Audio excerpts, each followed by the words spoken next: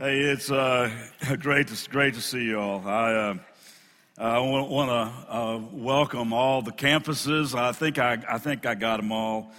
Crystal Lake, Huntley, Chicago, North Shore, South Lake, Wheaton, South Barrington, the cafe, and those of you that are watching online. I'm so proud of myself. I got all that right. Hey, I got to tell you, my name is Mike. In case we had a chance to meet, Mike Bro is my name. It's been 11 years since I've actually stood in this place. And I just got to say, I've really missed y'all. And by the way, last night, I got a tour of the incredible Care Center. I'd never seen it. I mean, it is, if you haven't been there, you need to go check it out. It is unreal. I just thought as I was walking through, it's so cool to be known as a church where people can find help. I was just blown away. I live in Ventura, California, where we have no 2020 rule. I'm a teaching pastor at a bunch of really great churches out there in Southern California, and just simply trying to help people find and follow Jesus and have a time of my life. My wife Debbie and I have 9 grandkids. Here's a picture of us recently. We had 9 stockings hanging up from our fireplace mantle. It was crazy. I know it's hard to believe coming from a 38-year-old guy, but it's true. We started early. Our kids started early. Now we got kids like running everywhere. And we just feel so super blessed to have them in our life.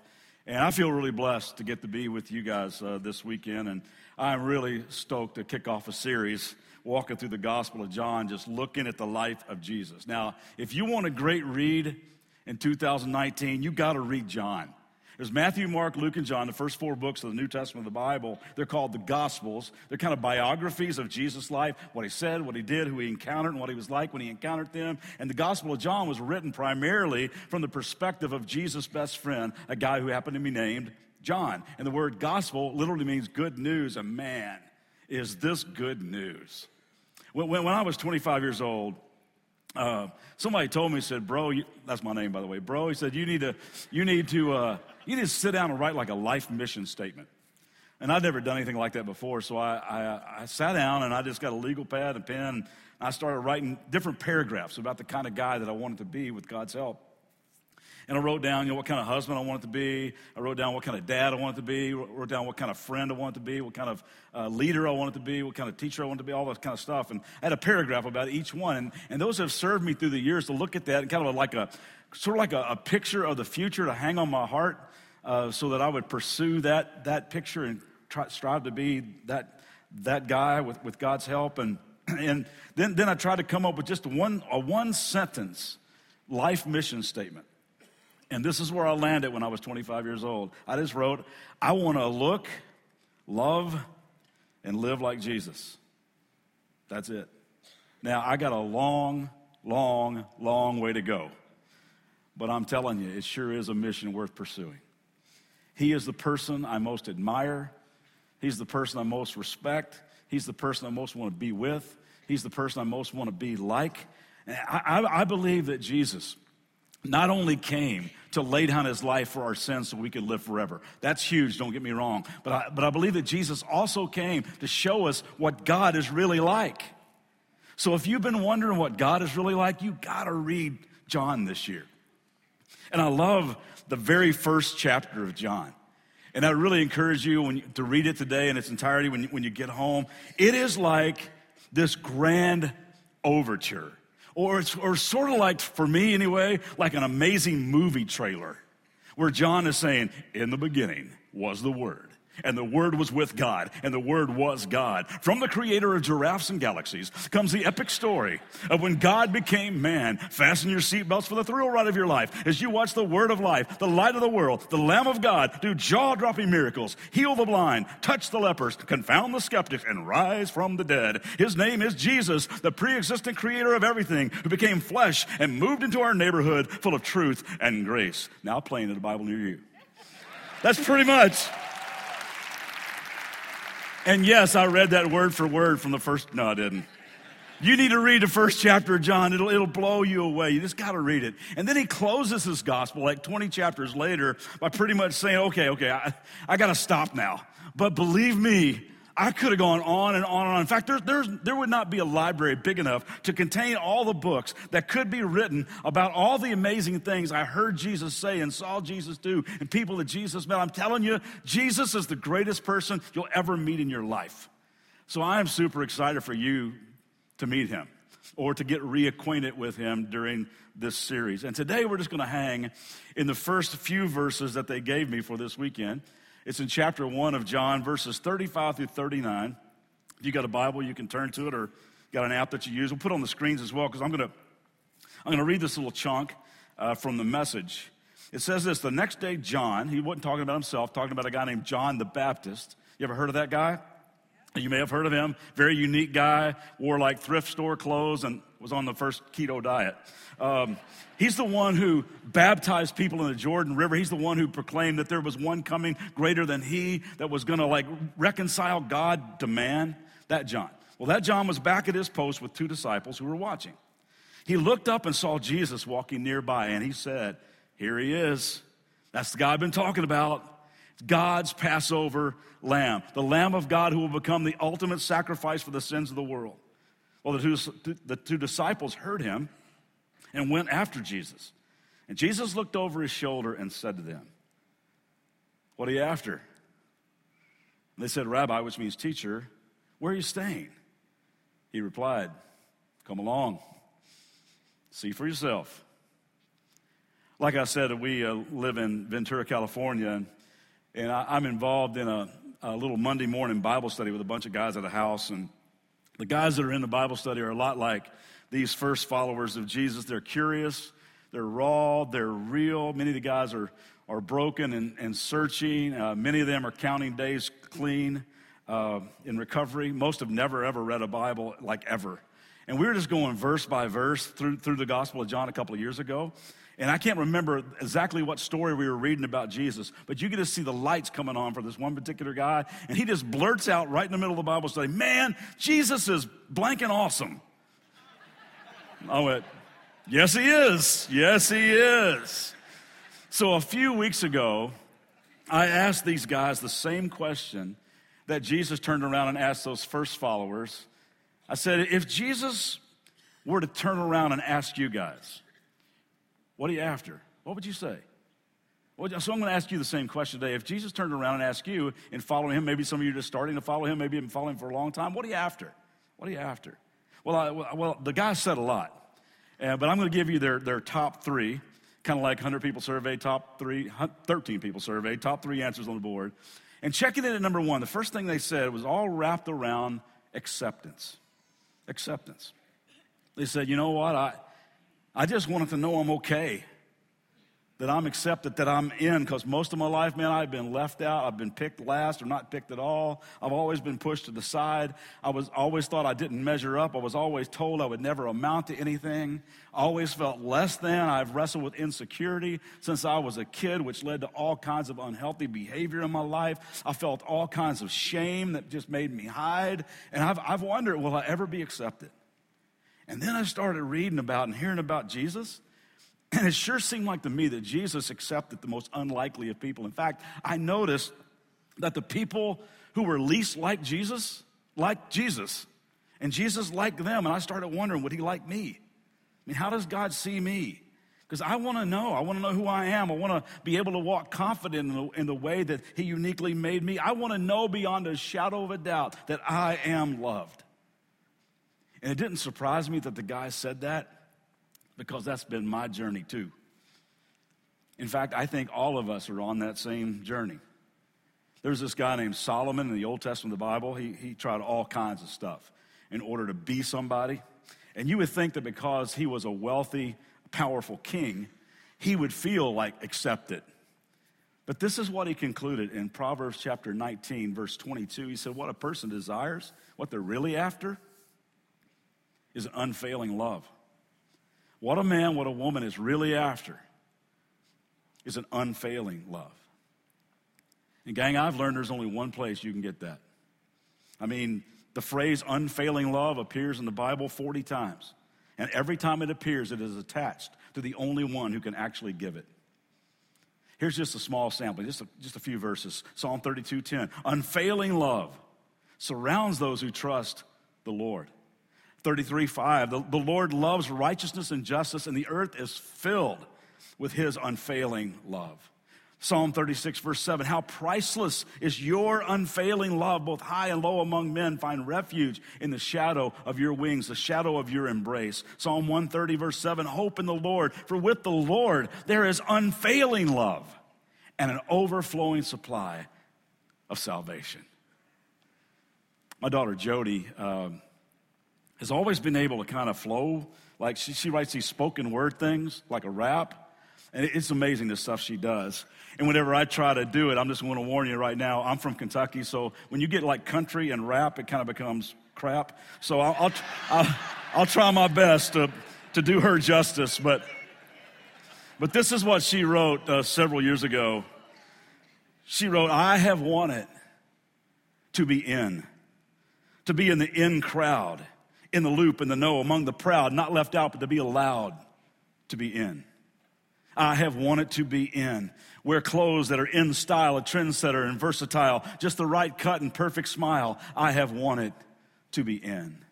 To be looked at as someone who has much, all the in music on my iPod Touch, on the latest and greatest stuff and such. I have wanted to be in.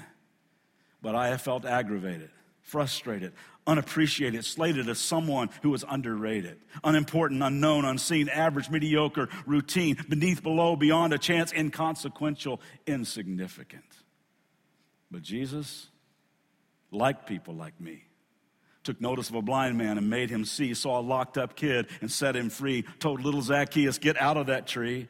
Felt it when a desperate woman touched his cloak, knelt beside a dead girl, and up she woke, hung out with the down and out and broke, offered hope to the forgotten with just the words that he spoke.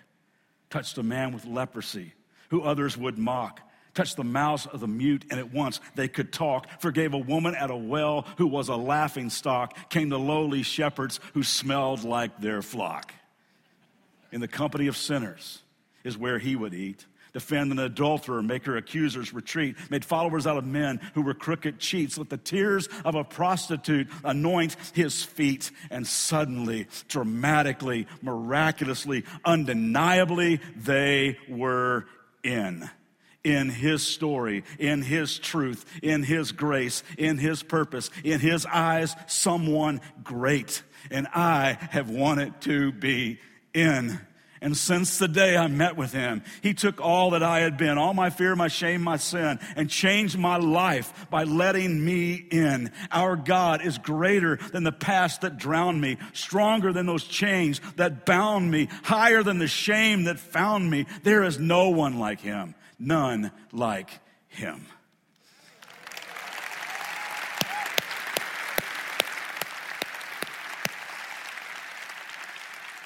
Look what John writes in the first chapter. He says, but to all who believed him, talking about Jesus, and accepted him, he gave the right to become the children of God.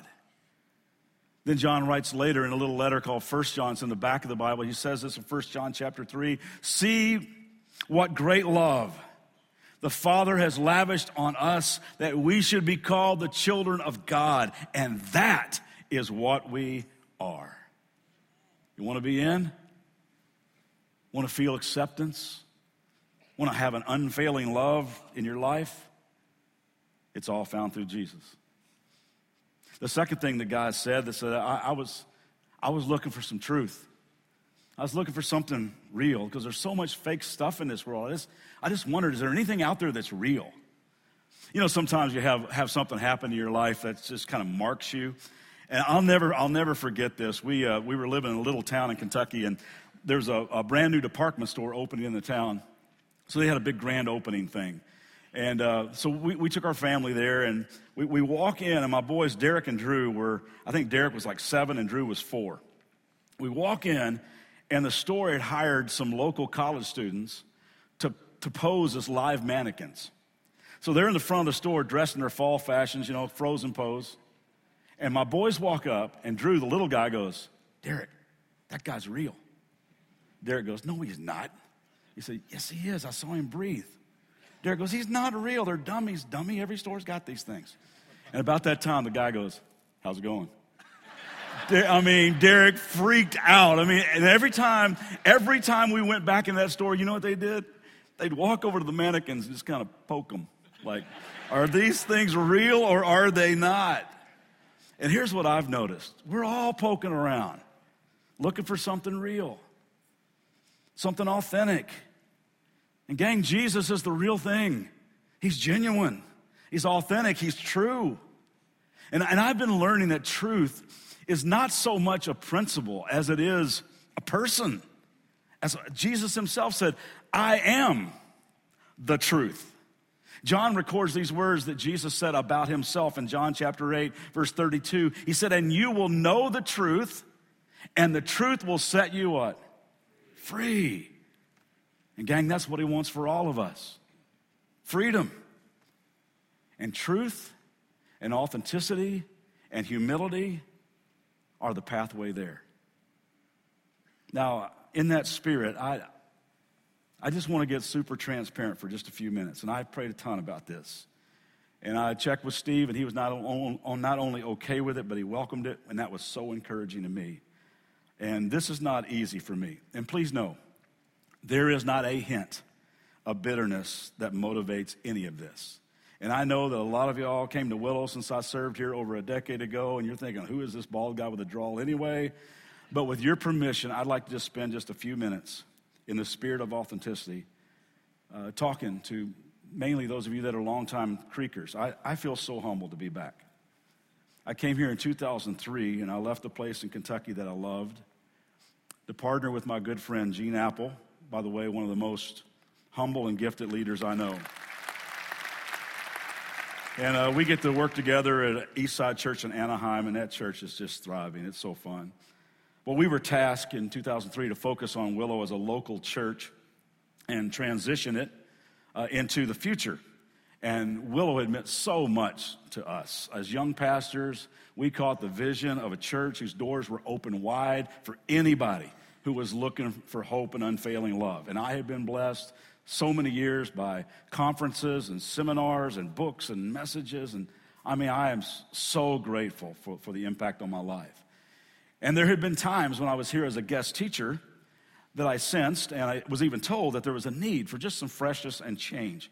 And then I was petrified that God would ask me to be a part of the team that would try to lead that change. So I left everything I loved, my church, my family, my friends, my hometown, because I just felt very, very called to partner with Gene and others to bring whatever freshness that God wanted to blow through the place.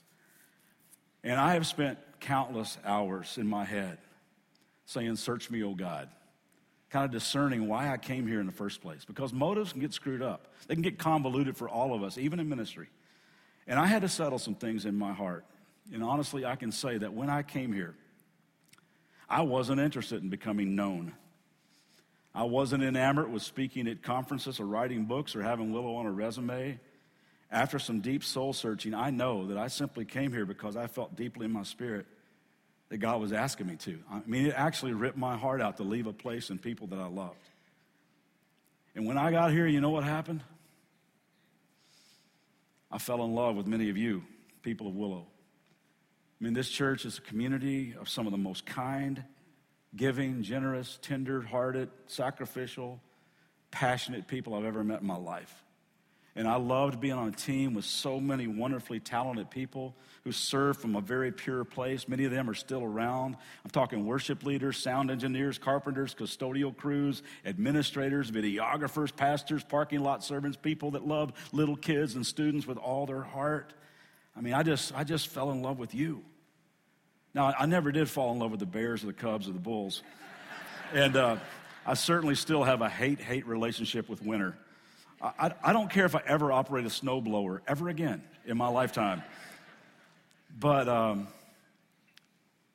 it's because of you and many other people that have been impacted by sin and a lack of truth that my heart's been breaking. And I just want to let you know, I have prayed for you and everybody involved so many times in the last 9 months. Now, I would have said, I've prayed for you every day. It's been a lot, but not every day. And the reason I didn't say every day is because that wouldn't be completely truthful.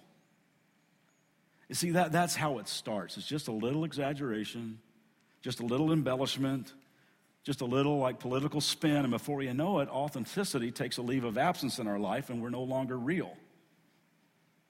And why do we do that anyway?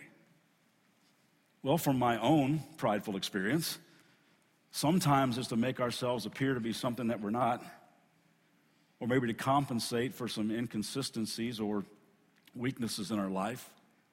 I mean, like Adam and Eve, we try to cover up and hide, and we get real defensive because we're afraid of being found in our vulnerability.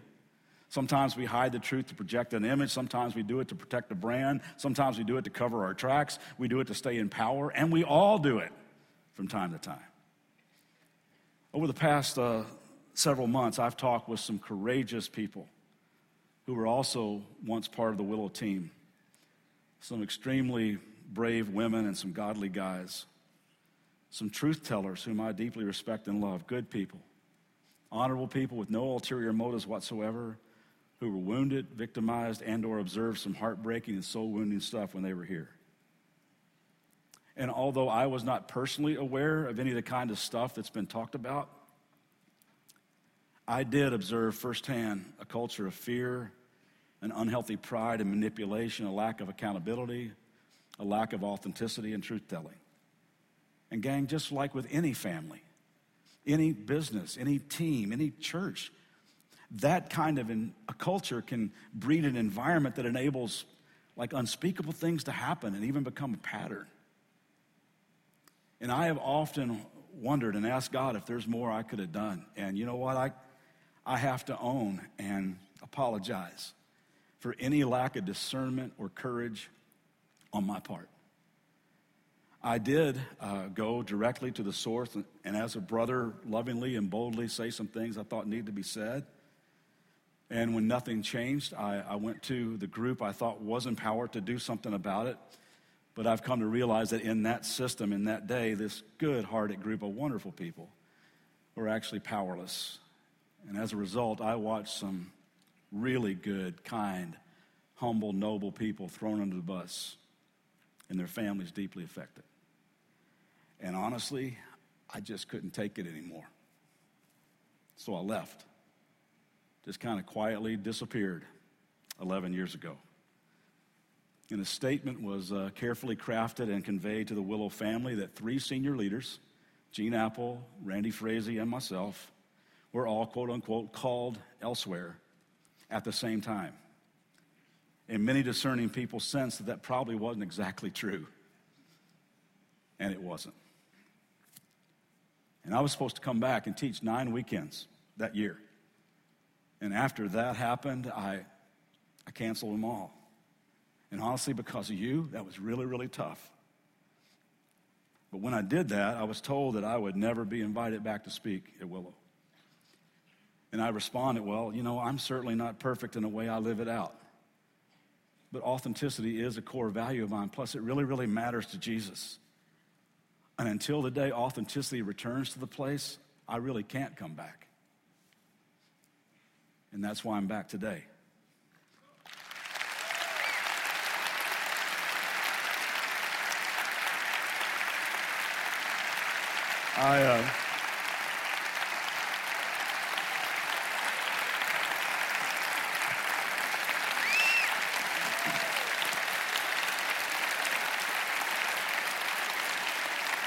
You know, I really sense that there's hope for a new day. I'm praying for that. There are so many good, authentic, real people here who are just trying to do the right thing. Men and women that I respect, that all they want to do with their life is just to look and love and live like Jesus. And I'm encouraged by that. And I know there's probably work still to be done. There's no doubt some people that still need to be reached out to and some relationships that need to be restored, and there's ownership that still needs to be taken, and there's wounds that I know still need to be healed. But I sense a genuine commitment to authenticity, a place where there's like no masks, no pretense, no spin, no carefully crafted protect the brand kind of statements. We're just going to be people who humbly, courageously, and lovingly tell the truth.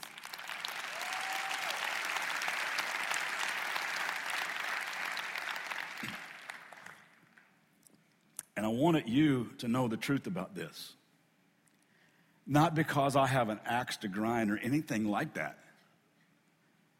but simply because withholding the truth destroys families. Families like yours, families like mine, families like this one. And transparency and truth sets you free. You're free to be real. You're free to be vulnerable. You're free to be okay with not being okay. It enables you to flourish and thrive in honest relationships. It provides the Holy Spirit of God, this really rich, good soil in which He can grow all kinds of amazing fruit. I'm talking real fruit, like love and joy and peace and patience and kindness and goodness and gentleness and faithfulness and self-control. And we start living what Jesus called life to the full. And while it's absolutely true that the truth will set you free, it's also true it can make you miserable for a while. And I know it's been hard on you guys for the past 9 months. You've heard some ugly truth, and there may be more stuff, but here's what I know. Truth always leads to growth and freedom on the other side. And I just love how a spirit of realness seems to be rising up in this place, and you're focusing on Jesus, the person who is the truth. And I'm honored to stand with you in this season of truth-telling, because there's so many people in this world who are out there poking around looking for something real. May it be found in us.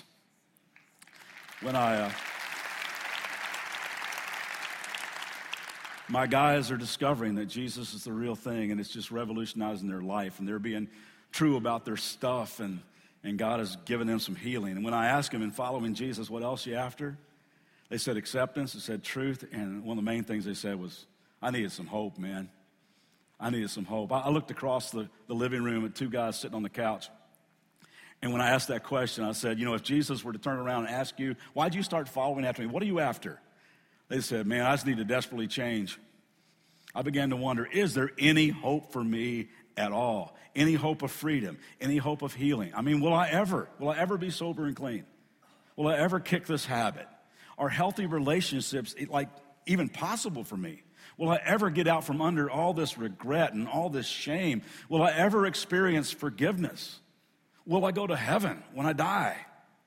They said, I just needed to sense that something fresh, something new could happen. I needed some hope that things wouldn't always be this way. I needed some hope. There's a lot of things in this life that are overrated. Restaurants get overrated, right? You read on Yelp, it's a great restaurant. You go there and it's like, that was awful. Or somebody tells you about a movie that was life-changing. Oh, you got to see this movie, and you go and fall asleep in the middle of it. I mean, there are a lot of things in life that are overrated. Teams get overrated. Vacation destinations get overrated. There's a lot of things in life that are overrated. Hope is not one of them. Hope is not one of them. Our kids planted a church in Ventura 7 years ago, and just moved into their first building. They've been in a movie theater for the first 7 years. They bought an old gym, which also was a Halloween store. It's just an old broken down warehouse, and they renovated it. And when they went in, before they moved in, they painted above the doors to the auditorium what has been their mantra since the very beginning. This is what it says across the doors of their auditorium: hope for everyone. Just hope for everyone. And I got to tell you, it is so cool to see all kinds of people from every conceivable walk of life just coming and finding hope. A few weeks ago at Christmas, I got to stand in that packed out room in that old Halloween store and just sing together in that room with people. We sang that old Christmas song, A Thrill of Hope. The weary world rejoices, for yonder breaks a new and glorious morn. And I looked around that room like through my tears thinking, oh, there really is hope for everyone. Painters and plumbers and porn stars and preppies and punks and presidents and pastors and pharmacists and Pharisees. There is hope for everyone. There was another guy who was in Jesus' small group with John. His name was Peter. He's a tough guy fisherman. And later on in his life, he writes these words. In 1 Peter chapter 1, he says, praise be to the God and Father of our Lord Jesus Christ. In his great mercy, he has given us new birth into a living hope through the resurrection of Jesus Christ from the dead, and into an inheritance that can never perish, spoil, or fade. This inheritance is kept in heaven for you. You see, when you follow Jesus, it's not just a wishful thinking, I hope so, kind of hope. You are filled with a rock-solid, I know so kind of living hope that in the end will not disappoint. One of the guys who was sitting on the couch across from me has become one of my best friends. His name is Keith. And we do life together. We pray together. We'll sit on the beach because we can. We talk about life. We talk about kids and recovery and sports, and we may or may not smoke a cigar together. But he's a great guy. I mean, he's so real. He's so raw. He has wrestled with all kinds of addictions and lots of dysfunction. Came out one of the darkest places I've ever met a guy that came from, and now he is. I mean, you wouldn't know it. He is now filled with so much light. And just like me, he's a work in progress. But, man, Jesus is transforming him in amazing ways. And a lot of other people now are finding hope because of his changed life. Just take a look at his story.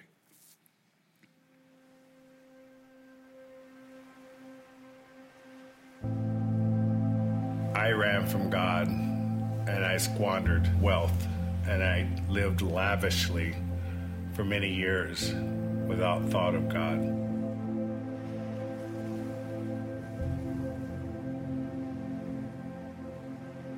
From an early age, I didn't feel accepted, partly because, my mother and my father, when I was born, were incapable at that time in their life to accept the responsibility of a child.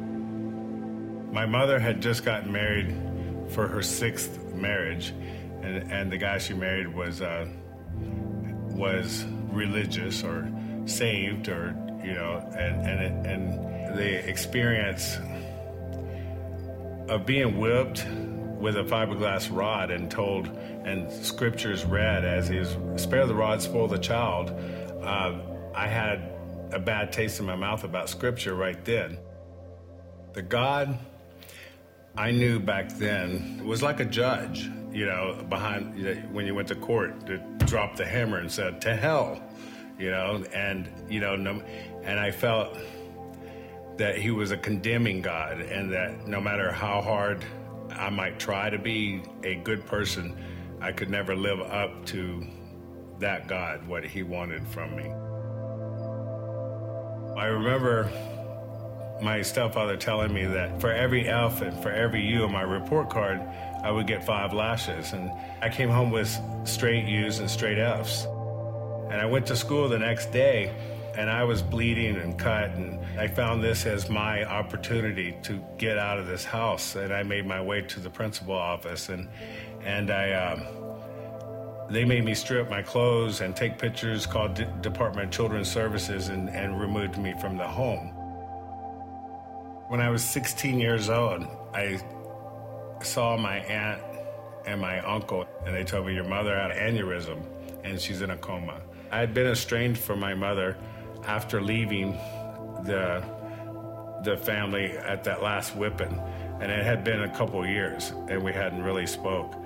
I went to the hospital. I remember the nurse telling me, sometimes they can hear what you are saying, and I took this opportunity to grab her hand, and it was just me and her, and this was probably the first time in my life that I told my mother, I said, I love you. And she died while I was holding her hand.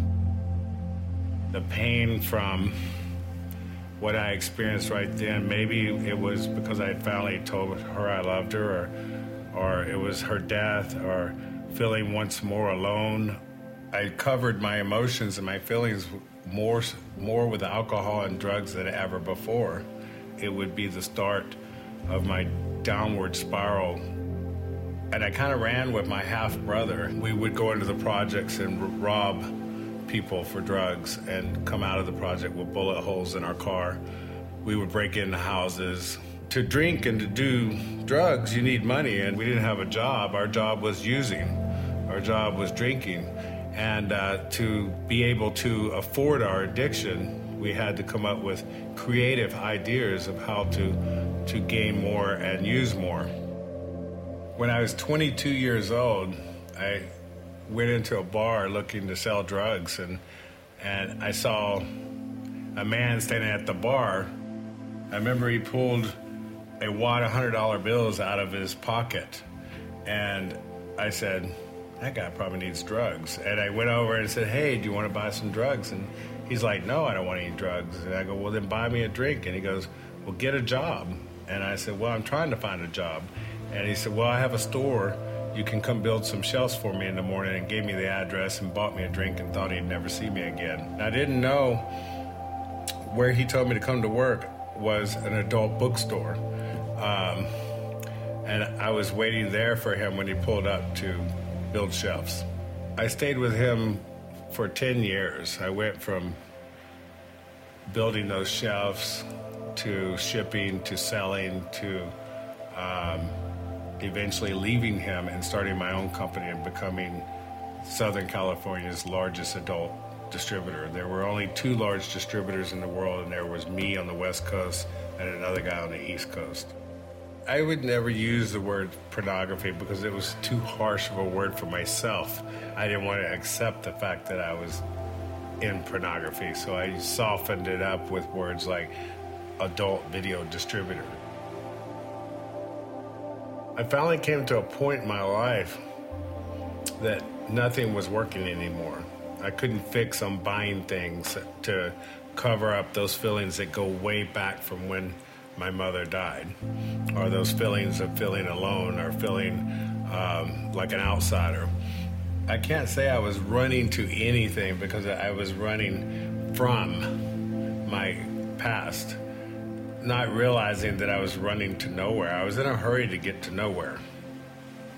I didn't know that God was starting to intervene in my life, and he had a perfect plan for changing my life.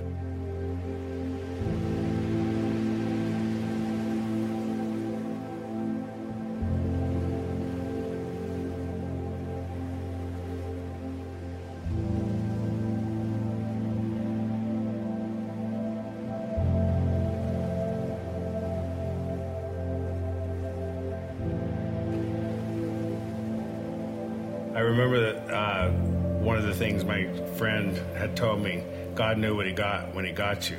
And as long as you're running to, you're running from. And so at this point in my life, I started running to God. I didn't know how I was going to change this big mess that I had. I didn't know how I was going to get out of the business or how I was going to change anything. All I could do was focus on running to God. That was the only thing that seemed to work for me at that moment. And I knew in my heart that I had to make a change. When I finally came to my senses, I had prepared what I could say to God when I came home. But when returning home, I realized it didn't make a difference what I had to say. He took me just as I was. I ran from God, and I squandered wealth, and I lived lavishly for many years without thought of God. And he took me back into his arms and accepted me and gave me grace through his Son.